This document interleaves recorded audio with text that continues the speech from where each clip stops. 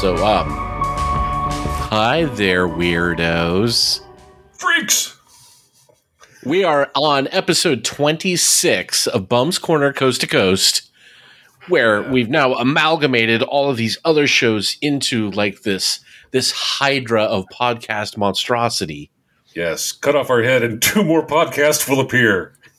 Oh, yes. This is the Cerebus podcast now. Oh, I always get the Hydra and the Cerebus mixed up. I thought Cerebus was the dog. Cerebus is the dog. This is the 3-headed podcast that like guards the gates to Hades now. Oh, okay, yeah. But yeah, I think if you cut off the head of a Hydra, 2 more appear or something to that extent. Yeah. Yeah. So, before we get into the nostalgia, what have you been up to this past month? Anything interesting happen in your world? Oh, okay. Remember, like a year and a half ago, and I was talking. No, I don't mean vaguely. And I was talking about how I was trying to develop this app for the radio app for AFN. Yeah. Oh, yeah. Yeah. Finally got it done. No way. It's launched. It's not perfect, but it's launched. It launched actually back in March. I'm sorry, April. Mm-hmm. But all the features are now on and working. Wow. Okay. Yeah. So this is like an app for Android and iOS that people can listen to AFR? Yeah, for AFN radio. Yeah. But it's geo-blocked for only overseas. That's gotcha. For our audiences. Yeah. Oh, okay. Gotcha. Yeah. Well, that's very cool. Congrats. Yeah. Finally done with that. And that was it's like a huge weight off my shoulders. I bet. Now I can get back to the job I was hired to do. Right? Crazy how that works out, huh? Yeah. Yeah. Any progress on the relocation front? It's slow, but I know the organization just onboarded its first fully remote worker. Okay. They're in Virginia, and they report to and work for the folks out here in California. Nice. Well, that's fantastic. The IT guys all FedExed all their equipment and stuff to them, and right. So the poor dude's going to be the guinea pig. But there are, let's see, I think just in the next couple of weeks, there's 2 or 3 others that are in the chute. They get onboarded, and they're going to be remote working as well. So if all goes well, I mean, policy wise, everything for us to go remote work has been approved. Mm-hmm. Internally, really for us, we're working and waiting on various cybersecurity requirements. Sure. To get full approval. Right.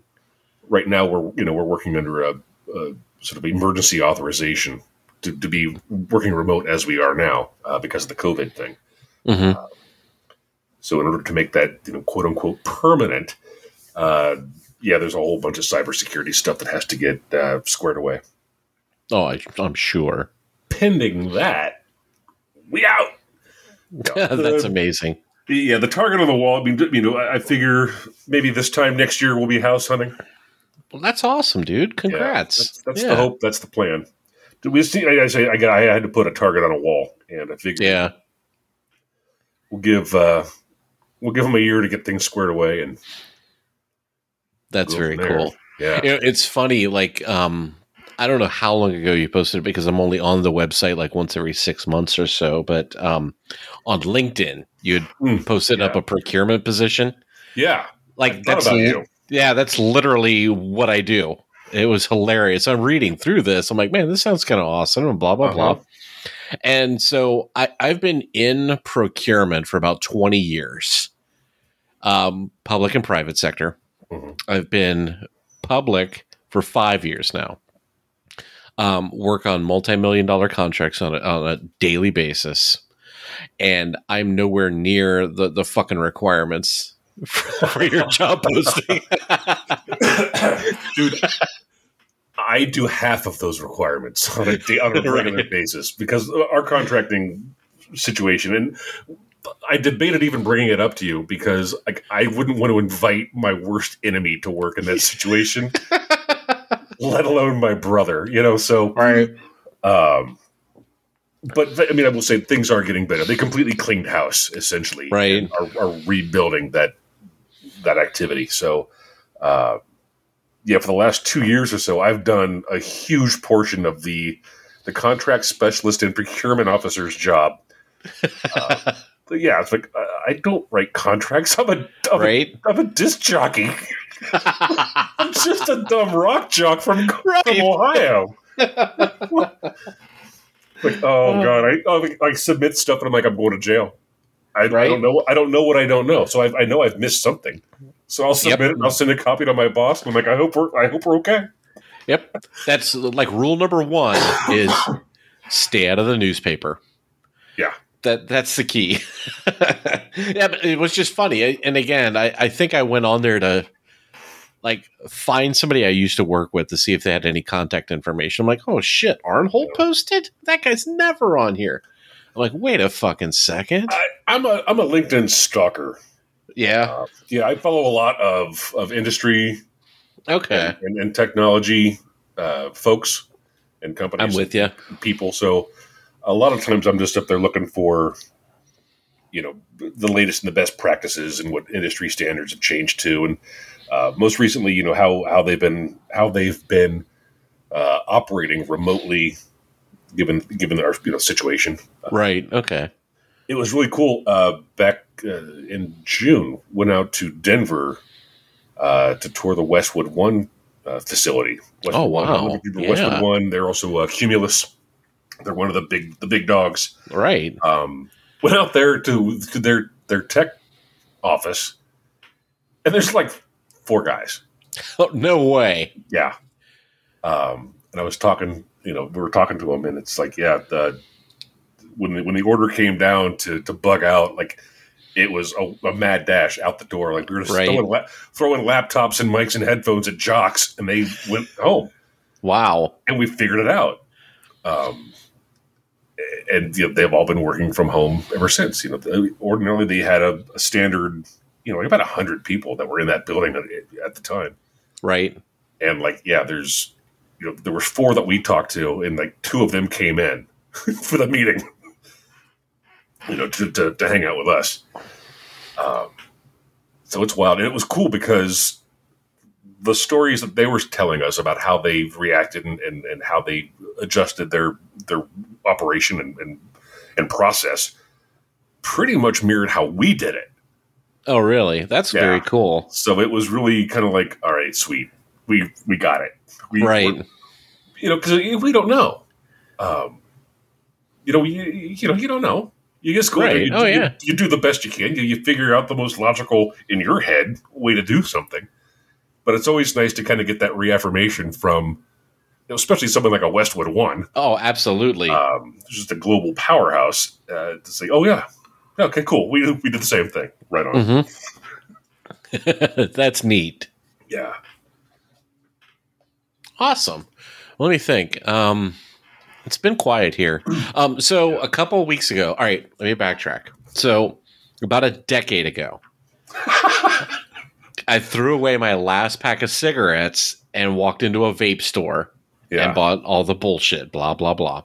So over the past 10 years, I've been weaning myself off of the nicotine. You know how you can go, you lower step down. Yeah. So I just kept lowering. Yeah, the milligrams per milliliter. I kept lowering and lowering.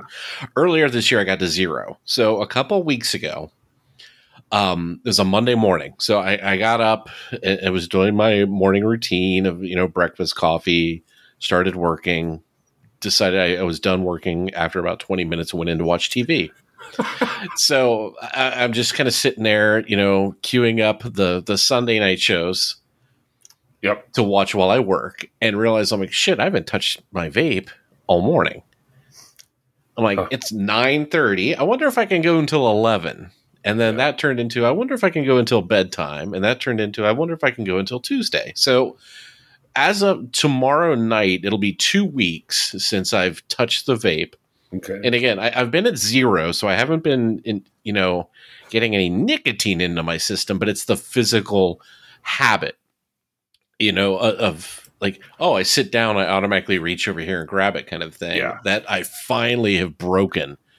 So, wow. That's awesome. I calculated out, I smoked for about 25 years. Yeah.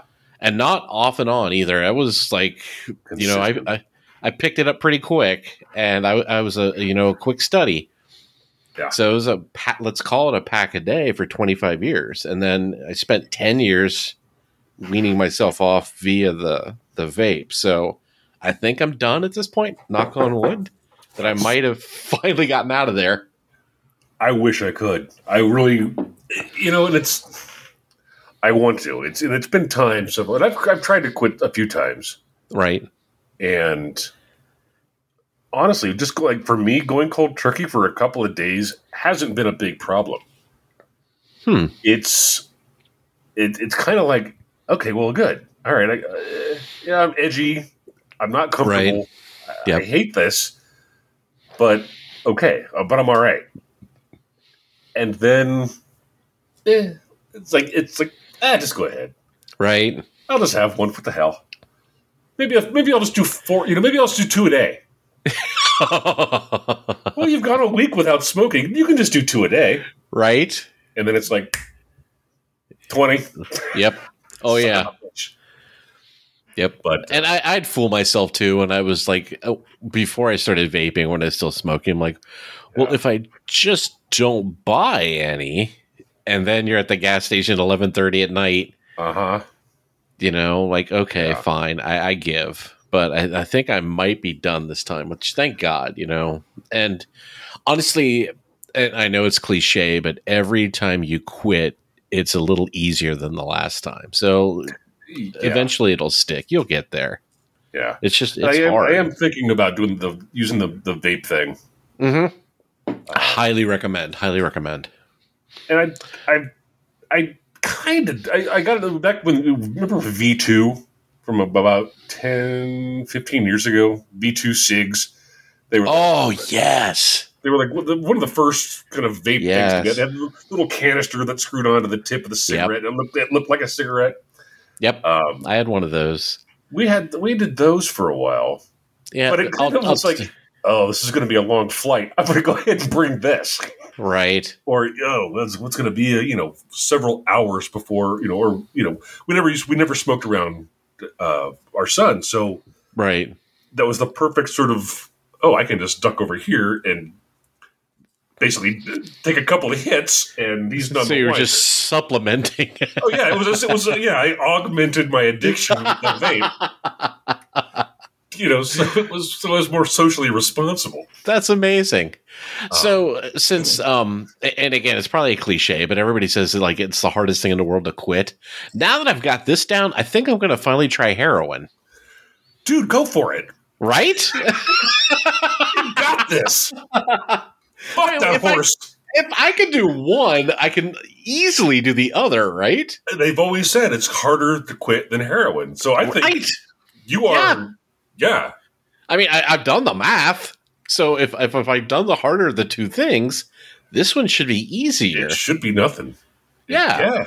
And shit, I'm already in my 50s. If it takes another 35 years to quit, I'll be in my mid 80s, chasing the dragon. Fine, whatever. By that time, just ride it out, man.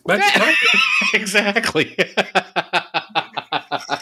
This be all like, fuck you, I'm old. Fuck you, I'm old. Find my vein. Right? Oh, shit. Between those, my grandkids are coming over. Oh, that's the best.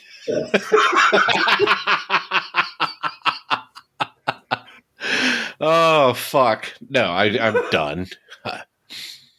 I don't need to get high, man. I'm high on life. And gummies. I'll eat the shit out of gummies. But other than that, I'm good. I don't need anything else. The loaded gummies? Yeah. Well, and the kind that just gets you fat too. I eat the shit out of those also. Yeah. Like I like a Harborough. Oh, those are the bomb, man. Yeah. I'll never know what a stale one of those tastes like. I don't think anyone does. Yeah, like I'll buy that big fucking bag, the shame bag, you know? Yeah, right. And I'll put it on the shelf. I'm like, don't bother getting to know anybody in here because you fuckers are not going to survive the night. Yeah. Oh, man. What else? Spent the afternoon with the Egelhoffs. No shit. Yeah. Oh, my God. I haven't seen them in decades. Yeah. At least a decade, yeah. I think Dylan was 3. Last time I saw them. Wow. When they had that party at their place when we were there? Yeah. Holy fuck. That was the last time you saw him. I think so. God damn. Yeah, I just reached out. It had been a couple months. I reached out to Ginger. I'm like, hey, just checking in. And she's like, what are you guys doing this weekend? And I said, okay. We're going to a plant store that's having a craft show in it. And then I just shut up at that point. And she got all excited. She's like, that sounds cool as shit. I'm like, well, then join us, come hang out. So we zipped around this plant store and craft show for a little bit. And we're like, hey, there's a whole bunch of breweries within a 5-mile circle of this place. Let's go to all of them. Yeah. So, dude, I so miss Columbus. There's just such an attitude of, hey, what would make this better? Let's put about 3 bars outside. Oh yeah, you can. I mean, fuck you. Since you've been here, I swear to God, you cannot swing a stick and not hit like 2 breweries. They're everywhere. That's crazy. I mean, there is no. I am in literally a desert of multiple levels. Wow. There is one little bar about a mile away, and that's it. In my within safe drunk driving distance, which doesn't exist anymore for me. But within the views and opinions expressed on this show do not necessarily reflect those of the DJs.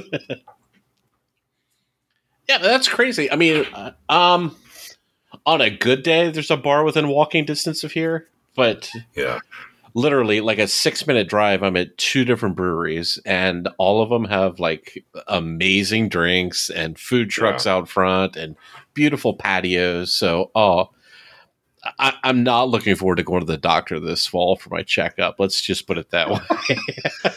It's interesting because like Columbus just totally embraced like bar culture. Oh yeah, absolutely. Well, I mean, OSU. Yeah. I mean, you have 60,000 borderline alcoholics in your backyard. Yeah. They all relocate somewhere within the area. Exactly. Yeah. It just, I think I took it for granted when I lived there. But like, God, there were like thousands of tons, like millions of bars when we were there. When I was there. Oh, yeah. I mean, yeah. Like shit, if, pre-cell phone, if we couldn't find each other, we would just do like a lap of all the different bars that person hung out at, and eventually you'd find them. Yeah. It's like, there you go. He's probably at O'Reilly's. Yeah. Oh my God. Yeah. If he's not at Polo's, he's at O'Reilly's. Yep. Every time I drive by that place. It's still there? Yeah, it's still there. I can hear the sound you would make when you would forget the step is there at the bar. Oh, fuck. Yeah. And so, like, because it's like to get to Lost Weekend Records, I have to drive by there. So I drive by it, and in the back of my head, I can hear, shut of you, like, just missing that step.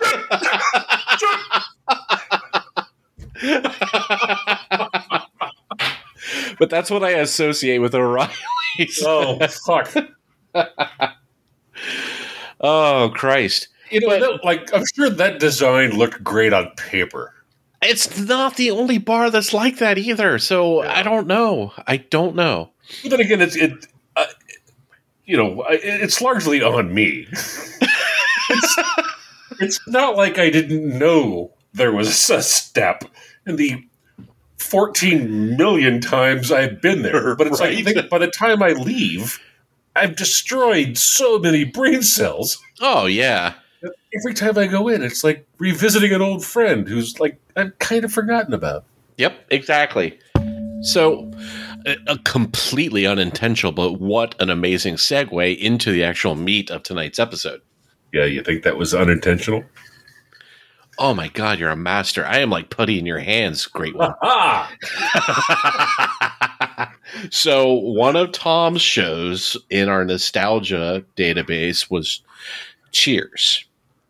Where everybody knows your name. Everybody does know your name. So let's go back to the period of fucking 1982 to 1993. Tell me about your relationship with this show. Like what about this show made you put it on the list for things that made you feel nostalgic? I think it's because it was on pretty much throughout our formative years. Mm. And beyond. I mean, this was, 82, what we were, math. What, 12, 13? 12, 13, 13. 7th, 8th grade, something like that, yeah. Yeah. So, it lasted through our time in high school and into college. Yep. So, I mean, we grew up with this show on. And it was on, I think, NBC. That must see TV block. Must see TV. Were, yep. It was marketed brilliantly, and it's just one of those things that I always remember sort of being there. It was just always on, and there was always somebody at school talking about it. It seemed, and it's one of those shows. Until I sat down and watched it again, just this go around. Mm-hmm. I don't think I realized the impact it had. I think, initially I put it on the list because it was just one of those shows I remember from then. Right. And it's interesting because I watching it again, I'm like, oh, yeah, I remember talking about this episode, or I remember talking about that, or this, Really? Yeah. Oh, wow. That's very cool. So it was one of those shows. Not the first, I don't think, but it was one of those shows that you watched it, and the next day at school, it was like a water cooler, But right, the middle school version of the water cooler, right? Kind of show. I'm sure a lot of the comedy when we were in 7th or 8th grade probably went completely over our heads, but some of it was very slapsticky too. Oh yeah, and that's the thing. It was funny on many levels. Yes. Kind of like Bugs Bunny in a lot of ways. It's like, that's much funnier when you're older. Right. Yep. Absolutely. Because, I think a lot of the comedy of the show was lost on me. Oh, for sure. At that age, yeah. A child watching it. A lot of the drama was lost on me. Mm-hmm. And that was one thing that I noticed rewatching this. That I did not remember the depth that they would sometimes go to in certain things, and the gravitas that they would embrace in just like the heavy subjects that they would broach. And they did it in a way often that was light and palatable. I think palatable is the right word. Some of the subject matter that they dealt with was for the time unprecedented, but they did it in a way that was just very. Yes, that's a great way to put it, and it was a lot lighter than, let's say, going back to Taxi. They covered a lot of heavy stuff on there, but it was also done in a heavy way. This was way more like MASH. When if there was something heavy on, that was just a heavy episode. Yeah. And you didn't walk away, with that, okay, Yeah. But this, the writing on this was different, where they would broach those subjects, but again, it was done just through the filter of the comedy, where say, okay, we're going to address this, but we're not going to go very far from, our roots, our comedic roots. At our core DNA, we're comedy. Mm-hmm. We can tickle these things, right? But it's a tickle. We're not poking anything. It's a tickle, right? Okay, so how about you? See, I try to remember, and I guess I didn't have the connection with the show that I thought I did. I have recollections of seeing it when I was younger, and ironically, I don't know if it was because it, again, like you said, it was in the background our entire lives, but fucking our 20s, we kind of turned into these characters. Yeah. Unintentionally, but right. Looking back, like you said, that time period where 7th and 8th grade, all through high school into our early 20s, this show was on. I guess it never really connected with me because I never connected with any of the characters. I appreciated it for the comedy.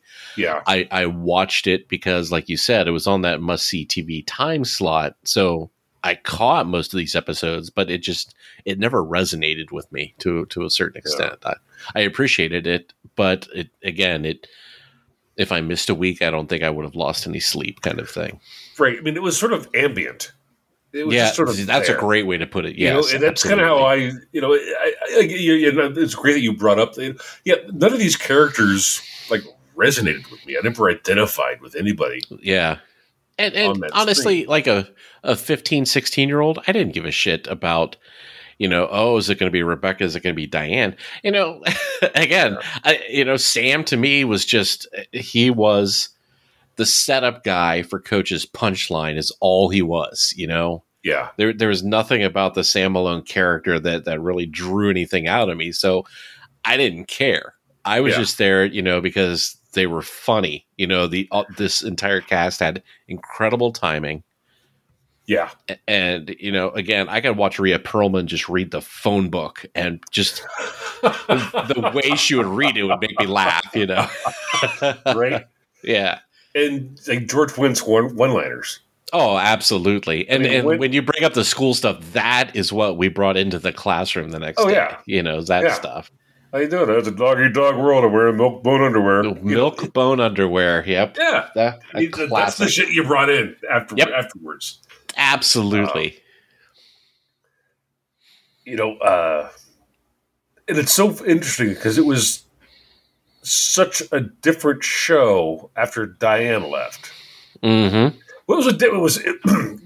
I would say the show evolved after season 1. It did. It did. And then it did a quantum leap after Diane left. Right. Well, it opened up like when Diane left and Rebecca came in. First off, the entire dichotomy of all the characters changed. So you got to basically call it a reboot. In essence, everybody's roles changed, and they spent a lot more time together outside the bar. Like if you look at the Diane era, yes, every once in a while there would be an episode where you'd go to somebody's apartment and do a scene there, but the meat of the show was right there in the bar. I mean, there were 3 cameras, and how many years went by before we saw the pool room? Right?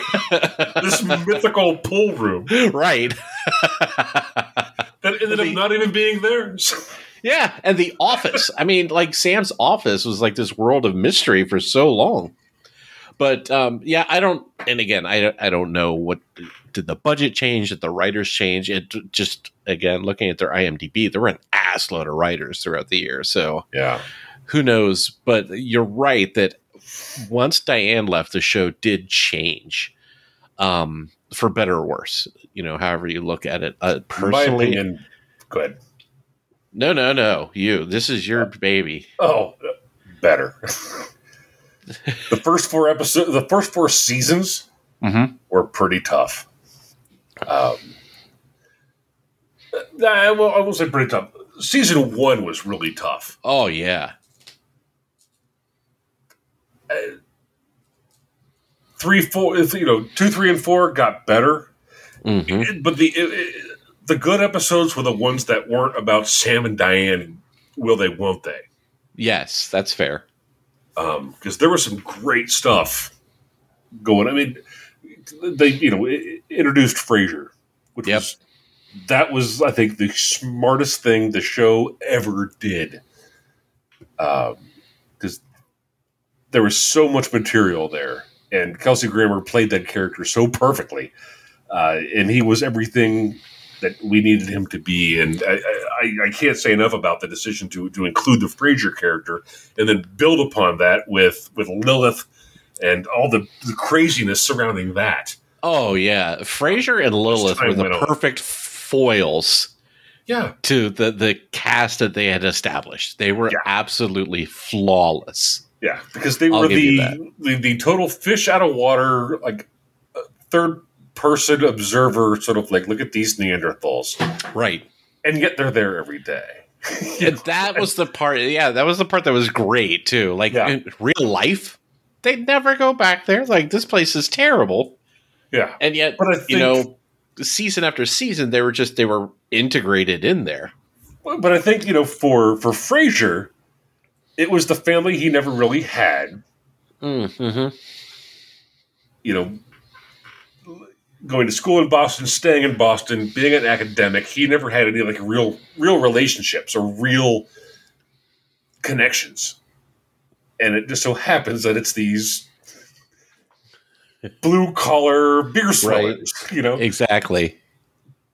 But after seeing the Frasier spinoff, like, we know his dad, and so knowing his dad it all makes sense. Oh, absolutely. That he would hang out and be comfortable at the bar with these people because that's a connection to his father. Yes, that was probably his home life, when he was growing up. Absolutely. And Lilith, I think, just out of a morbid sense of curiosity, and she probably treated it all like a science experiment. Yeah, like, easily. This is like a living, her ant farm sort of thing. Right. Honestly, I think that the Frasier Lilith characters were the best thing that came out of that show. Absolutely. No doubt. Again, I loved when Coach was on. He was just fantastic. So good. Oh my God. Some of that. For season 1, the only things I laughed out loud was the shit that came out of Coach's mouth. Yes. And again, looking, before I started rewatching these, I was contemplating the original pass through. And for some reason, I kind of remembered them being more malicious towards Coach and then subsequently Woody also. Mm-hmm. But it wasn't there. I was remembering it incorrectly. It was all caring and compassionate. It's just these, you almost felt bad for Coach at times. Like, God damn, why is this guy working every day? He should be just in a home. Why do you let this person drive? My God. Yeah, he should be cared for someplace. Yes. He's family. Yeah, here we are. So, and again, there was just no ill intent. It's just, Woody kind of took over that hole that Coach left, where they're so out there, and just the one-liners that both of them had were utterly fantastic. And Woody Harrelson was just amazing in this. And when you look now at his body of work, right? Like, could you watch him in one of his recent movies and say, yeah, that this completely resonates with that Woody character back in Cheers? No, not at all. There are, what the hell was it? It was, I forget the name. He's in charge of a assassin chick, and she goes sideways. They're in Japan. I forget. It came out about the same time as Gunpowder Milkshake, but it was a different show. Netflix, I think. But anyways, there are times when he will deliver a line or do like he'll do something, and I'm like, that's fucking Woody, right? There are times throughout his career I've seen Woody emerge, right? Like flashes, like, oh, there's 3 frames right there. That's Woody. That's Woody. I forget how his last name was, but yeah, Boyd. Thank you. Mm-hmm. Councilman Boyd. Yes. So, and again, because I didn't have that emotional connection, I went into this rewatch cold. Yeah, me too. And I don't know. I kind of felt that the original cast was stronger. Let's just call it, the Diane era, because you had Coach there behind the bar. I think the show got a little more ambitious in the later seasons. Oh yeah. And honestly, the last 2 or 3 seasons I could have completely done without. This thing got so long in the tooth, but that is American television, that we just run things to the ground until you've squeezed every dollar out of them. Mm-hmm. And also NBC was terrible about this. Oh yeah. I mean, look how long Frasier, Friends, Cosby were on TV. They wrung that towel out until there was nothing left. Mm-hmm. Writer again. Yes. So, you look at the BBC shows, they're like, all right, we've done 18 episodes. It's fucking amazing. Let's stop while we're ahead, Yeah. But this 271 episodes that this was on. That's crazy. But anyways, personally, I thought the first few seasons where it was just nice and simple, they had the formula, they stuck to the formula. I loved those seasons. And I'll agree with you. Season 1 was a bit rough until, everybody got their footing. But once they did, man, boom, they took off. I think the Diane / Woody, or I'm sorry, the Woody Rebecca era, it wasn't as pure and good and fun for me as those first few seasons. So where you saw it dip and then jump up, I just saw a slow decline in quality, I guess, after season 1. Wow. Okay. No, I just think because, again, I think when Diane left, I think you nailed it. It was a reboot. Mm-hmm. It was a different show. Right. Because the 2 primary characters had, one completely changed and one had to evolve. And that's one thing that I think that bothered me most about seasons 1 through 4 is that Sam was such a static character. Right. And as much as he would ebb and flow, he would show growth and then revert and then grow and then revert. Right. Which, okay, I guess I kind of identify with that. But see that little narrow bandwidth. But right. After Rebecca got there, the holistic change in the dynamic, I thought was handled very well. And then I loved Coach, but with the introduction of Woody, right, now you've got a character that can go someplace. Mm-hmm. It's an interesting way to look at it. And that's exactly what they did, because I think it's interesting. I found interesting is that Woody ends up being the most dynamic character of the entire show. Right. He comes from bumfuck Iowa, or wherever he came from, from the farm, this rural, to Boston as this just lost, wide-eyed bartender. And by the end of the show, he's a city council member. Right. And it's ironic, too. I think not ironic. I'm sure totally well-intended.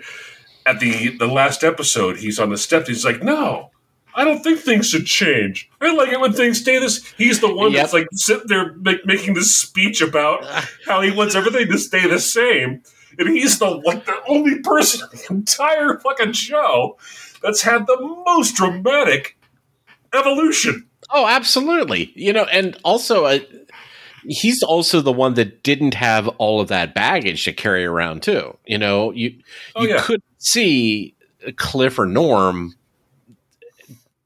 make that jump in their personal lives or professional lives the way that Woody did, because Woody was still fresh and new and young. Yeah. You know, there were episodes where Norm would be sitting in a different chair and the whole show would be thrown off for me. I'm like, what the fuck's going on? You know, something's different, but I don't like it. It's just because the room kind of shifted a little bit because he was sitting next to somebody making a joke. So yeah, Woody was the perfect character to evolve like that because he wasn't carrying around all of that extra weight. And I think he was kind of the only one that could. Yeah, absolutely. I mean, Sam, they evolved Sam. Yeah. To some extent. Yep. But Sam's evolution led him right back to where he started. Right. Physically. Sam matured. I don't think he didn't evolve. Yeah. He didn't evolve. He just matured out of, being the young professional, baseball player, basically. Yeah. I think Sam just decided to learn. He eventually learned from his mistakes. Right. That's a good way to put it. But real quick, Kirstie Alley. Mm-hmm. I forgot how funny she was. Oh, fuck yes. Just hilarious in this show. I forgot the Rebecca character. I think as a kid watching it, I remember her just being like just this mega corporate bitch. Yep. I forgot just the brilliant neuroses. Oh, yes. That he had, and just how, like, she was just damaged and fucked up and hilarious. Oh, yeah. And I love that they didn't just make her one of those, oh, Sam, female characters that, was just there to, Diane, just to say, oh, you guys, cut it out. Mm-hmm. That she, like you said, she was a mess, man. And but she could still hold her own against Sam. Fuck yes. Oh, she had some great lines. Thing, is that for as fucked up as she was, she'd still go toe to toe with anybody in the bar. They had like the two of them going back and forth, like had some great verbal sparring, and they both have amazing delivery. Her comedic timing is just top notch. Phenomenal. Yeah, and she's fucking funny. I don't think I've seen her in a bad role. In all the shows she's done. She's fucking funny. Ted Danson, honestly, I don't think he's done a character that's not just Ted Danson in different clothes. Yeah. Like everybody goes crazy over him in The Good Place. I'm like, yes, he was funny, but he was also Sam. It was Sam. Old Sam as a demon. Yeah. Right? Great show. Oh, yeah. He does a great job. He was funny, but I didn't see any like, wow, this is really a stretch for this guy. Yeah, wow. He's got some chops. Playing a smug asshole. Wow. A smug asshole know-it-all. Wow. Right. Huh. That's so weird. Yeah. So I don't know. Overall, man, it was fucking long. I'll tell you that. I'm glad I went back and watched it. It was not how I remembered it, but again, I think I was remembering it incorrectly. I thought it was a lot more mean-spirited, but looking back, it was the exact opposite. It was all friendly and warm. Everybody got along. Even, yes, Carla cut everybody down. Yeah. But it was family, Right. I mean, and there was good-natured ribbing all about. Yeah, absolutely. Absolutely. Which is, again, I think we draw a parallel to that. And I think any friend group does. Right. But it is interesting that, the whole bar culture that, was that subconscious that we all ended up? I don't know. And it was bothering me. I'm like, I don't remember watching this show thinking, yep, I'm going to be that guy. But, I look back at me in 1993. like, Jesus Christ, that was me. I was that guy back there, you know? Yeah. And it was terrifying.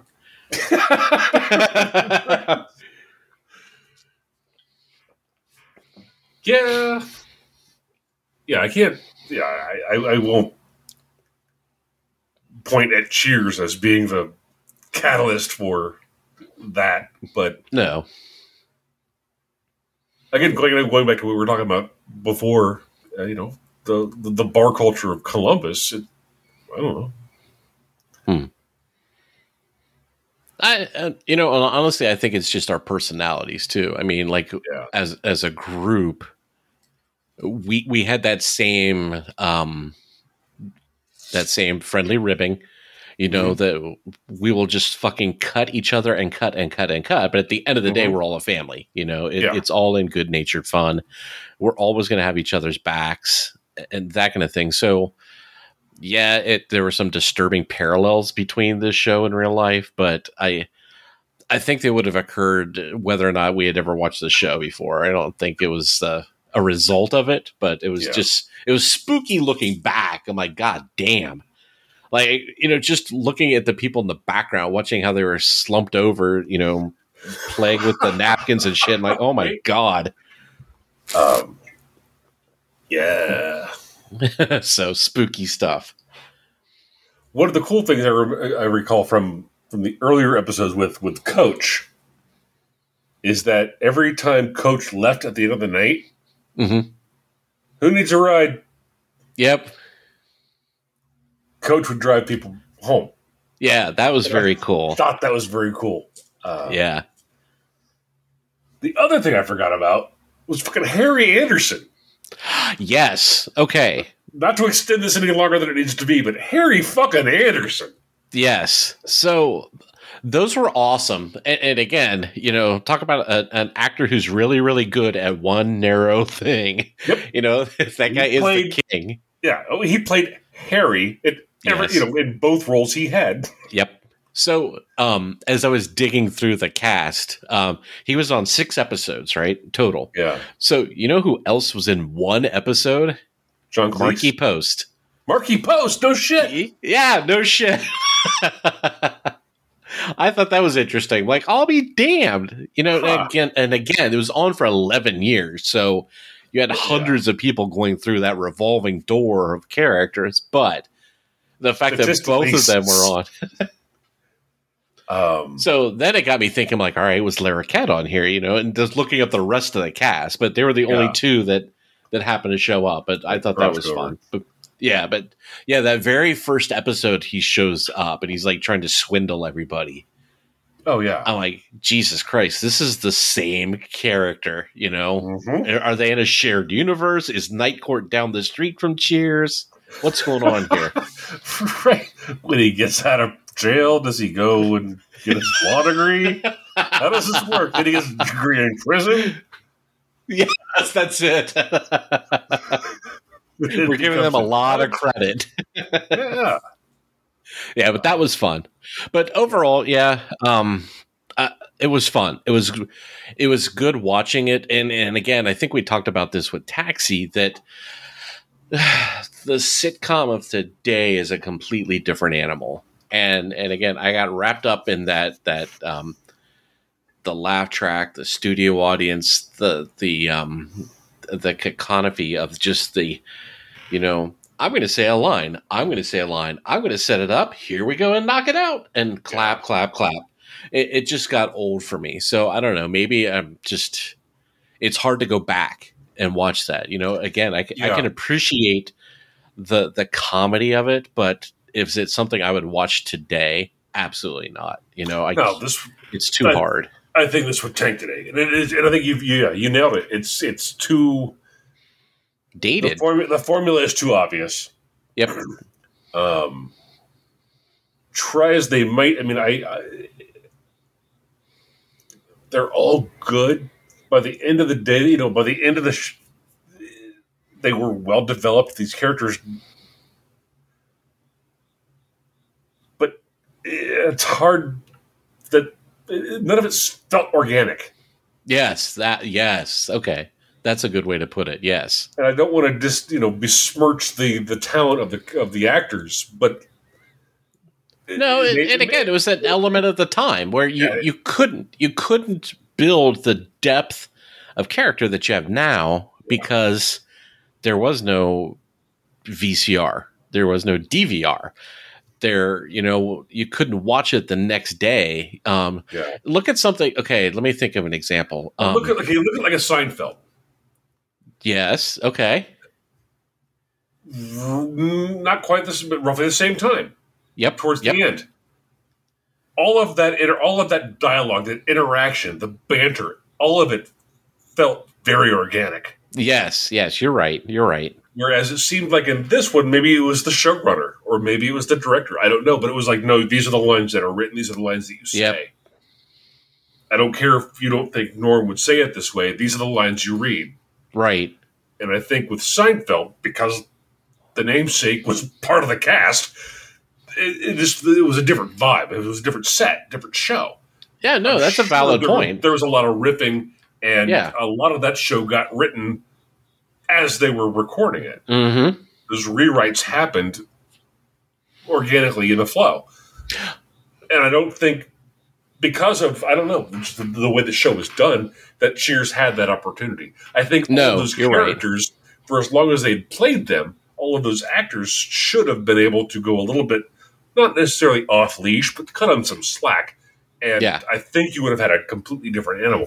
Really, outstandingly written show for the time. Yep. But it doesn't hold up. No, you're exactly right. You're exactly right. And that's kind of what separates it from a Seinfeld, which I think will always be a classic. Seinfeld has aged better, and you're right. There was that overlap of the time frame. Seinfeld was a little bit later, but Seinfeld also had the advantage of taking the Cheers, the Taxis, the MASHs of the time and building on them. Exactly. And they, like you said, they had Seinfeld and fucking Larry David in the room. Jeez, right? Yeah. Right. So, yes. And again, they had the virtue and the benefit of standing on the shoulders of giants. Mm-hmm. And at the time that Seinfeld started, the philosophy and the procedure and the whole concept of how to run a show, how to produce, how to direct changed. What's funny, right? Changed, evolved. It changed. So, yeah. Will Seinfeld, if 50 years from now, will we still be saying Seinfeld's funny? I don't know. But it's definitely got a more organic feel. Yeah, no, I agree with you. And maybe, I think you've hit it. That's what was missing. And I think that's what, and again, at the time, that's how sitcoms sounded. But when I listen to it now, it's like listening to something from your grandparents' musical era on a 78. You're like, God damn, you can sit and listen to this all day. This is terrible. This was cool. So, and again, I 100% can appreciate the skill and the talent that this cast and the writers and directors had, but it hasn't aged. And again, since I didn't have that emotional connection for it was homework. I'll be honest. I mean, there were some very, very funny episodes, but it was a trial. And again, especially after Diane left, I'm like, God damn, this is hard. See, it's funny because complete opposite for me. After Diane left, I'm like, all right, this show's fucking funny. Right. And didn't you say that too? You were just kind of letting it roll and just watching episode after episode after episode. Yeah. And once I stopped doing that, and because Sarah brought up a good point, she's like, it's not meant to be watched like that. Right. I'm like, oh, I need a 7-day palate cleanser. Perhaps that will make it better. Yes. Because it's not an ongoing story, like, let me think of something recent. Okay. Like, what was that show? The Middle with Patricia Heaton. I could probably watch that, 5, 6, 7, 8 episodes in one sitting because there was a progression. They went through a school year during a season and things changed, and you had overarching stories, which you couldn't do back in the 80s and 90s. Yeah. Because again, if you missed an episode, you're fucked. You're never going to have an opportunity to see it again. It's true. Mm-hmm. Middle's still funny. It's a very funny show. Very funny show. And again, it's got that newish tempo to it, a different vibe where, you're not performing in front of a studio audience, so you don't have to have that timing. You can let jokes take a while to bake. You can flashback. Mm-hmm. You have all those opportunities. You can have characters talking in different rooms and get their point of view. So you have a lot more complexity available to you as a writer and director. Yeah. Big difference. Yes. It's not as theatrical as it was early days. Yep. Right. Huh. Okay. So ultimately, thumbs down on Cheers? No, I can't say it sucks. It's still a funny show. But it's still funny. It works. Brilliant writing. In small doses, I think Cheers works. You know what? If I were flipping, if I could still have an opportunity to flip through channels, and I saw an episode of Cheers on, I would probably stop and watch it. That is a good way to describe it. Yeah, but I would never wake up on a Sunday morning and go, all right, I've got my popcorn, I've got my beer, I've got my diaper on. I'm going to watch Cheers until bedtime. Yep. That's not happening. No. Nah. But it is what it is. It's still amazing. But again, it's not something that I could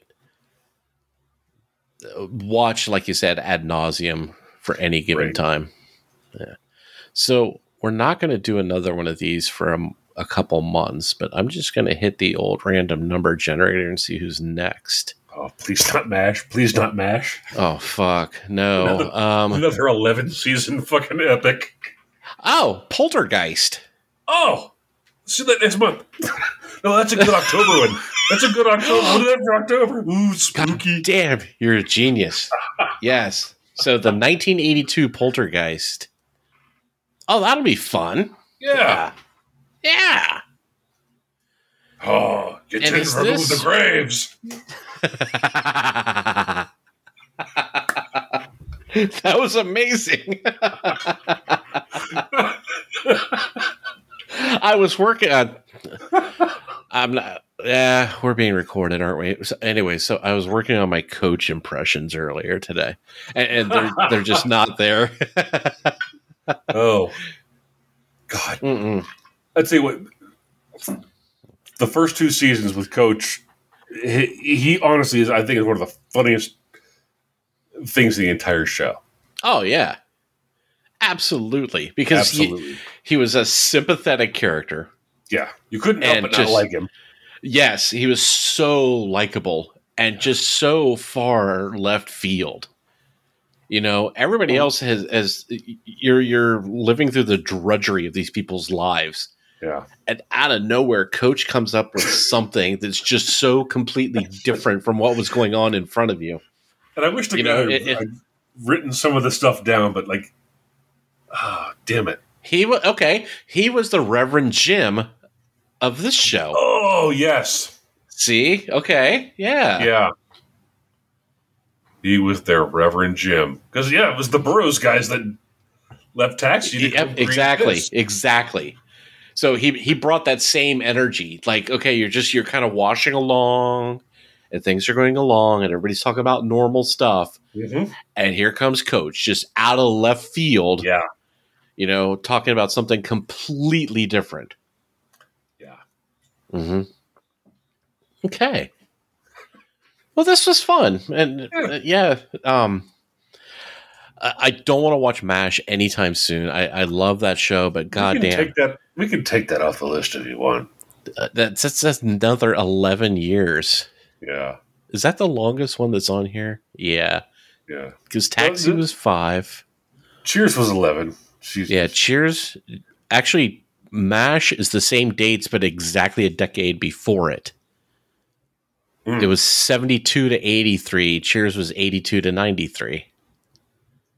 Oh, we have Soap on here, too. That was only 4 years. That was a funny fucking show, too. It was a great show.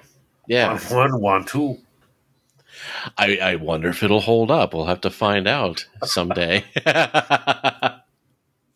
So, we had originally talked about maybe doing an interview next month. I don't know if I'm ready yet. So, dredging up somebody else's psyche. So maybe we'll just go back to the kick it old school for a little bit. No shortage of stupid criminals out there. Amen to that. And they got a break this month too. We didn't pick on anybody since we were busy digging up our childhood. What? Doing the nostalgia thing. Yeah. Okay, so let me ask you this. Yeah. and then I'll wrap up, I swear to God. But, okay, so looking back to your early teenage years, like you're 13 years old, okay? What's the one TV show that you could absolutely not live without? That you would cut your leg off to not miss an episode? Oh, geez, I didn't know.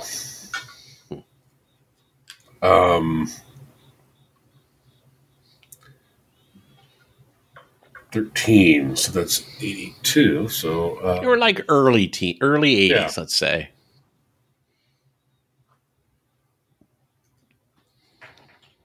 I honestly, I can't, off the top of my head, cannot remember. Okay. I want to say probably fucking anything, because that was the age of like, oh, TV's on. Yeah, absolutely. My gut kind of says Doctor Who, but that was Catch Can on PBS. See, what's funny is that I religiously, it was on in the afternoons on PBS, like after school, and I would watch Doctor Who and Dave Allen at Large.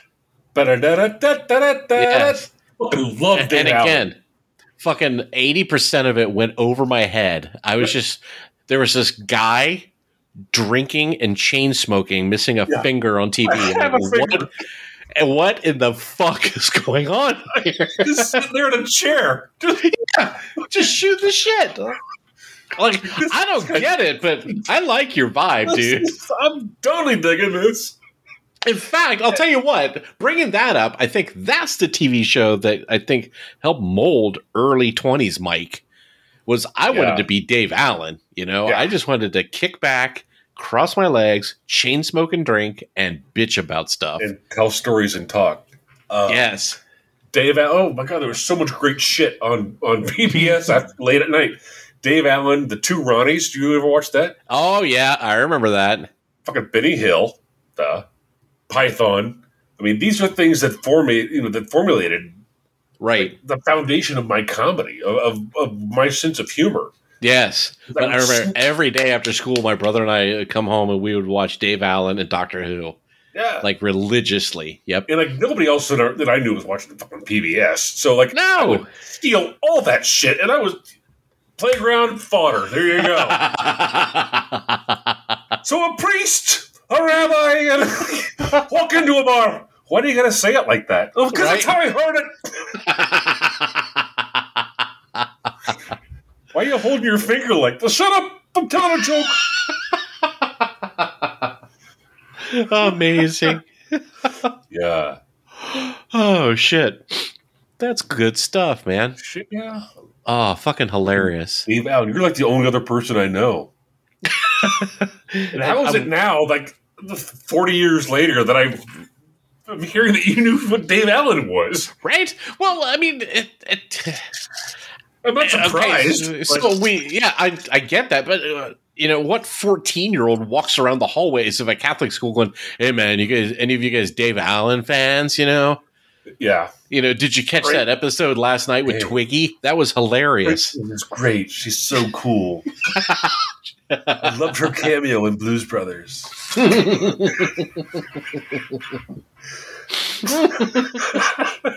At the gas station? Yeah. That'll be $99. Okay. Oh, fuck. Oh, that's some dumb stuff. I love it. See, we have to dig, and right at the end of the show is when like we find all the good stuff. Yeah. Oh, fuck. All right. Well, I'll tell you what. We will do this again in a month. Cool. And it'll be super fun. Yeah. I don't care who gets hurt in the process. Nope. Right on. Okay. You sign up for.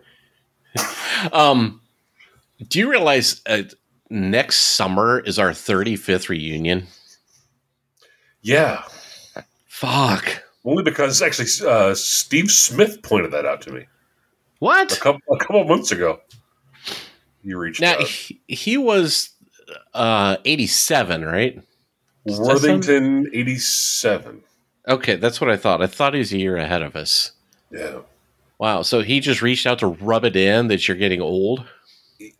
Asking questions about a potential Brian Casey tribute. Oh, wow. Looking to get maybe the AVs back together. Oh, shit. I'm like, I don't think anybody wins if that happens. No, and again, there are much more talented people that were in Brian's circle that would probably do a better job than. Yeah, like Larry and the Groove Children. Yeah, like the bands that he were actually in. Right? Yeah.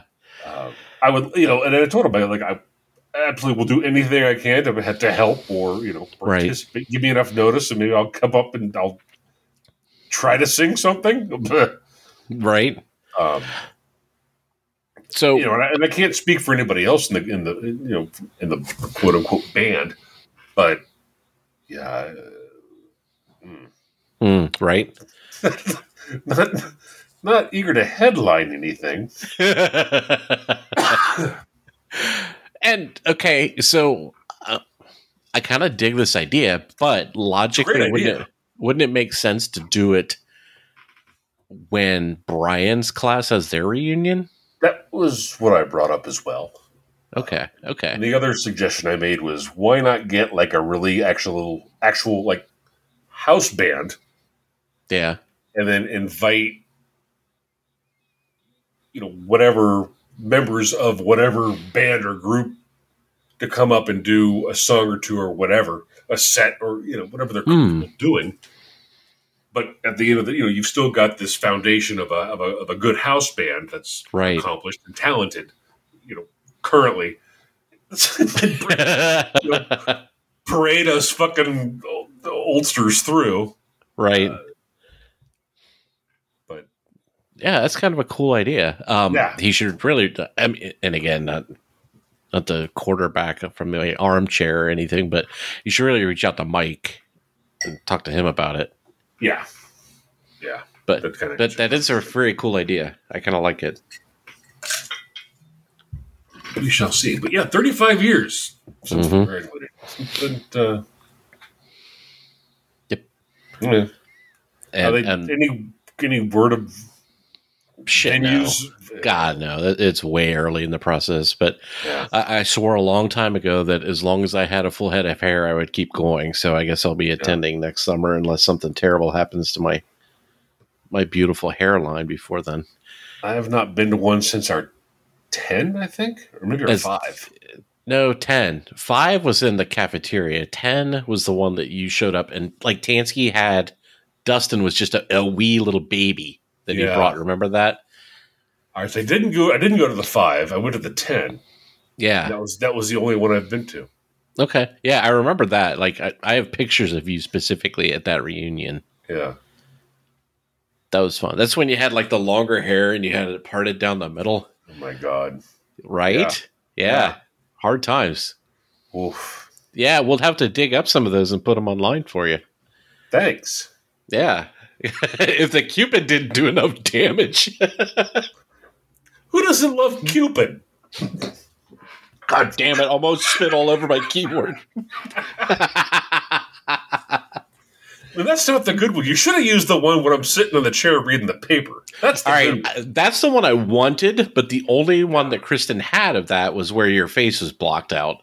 I'll have to. I think I've got a copy of that. I'll put it out. I'm sure that's floating around somewhere. Or if any of you dozen or so listeners want to help us out here, please feel free.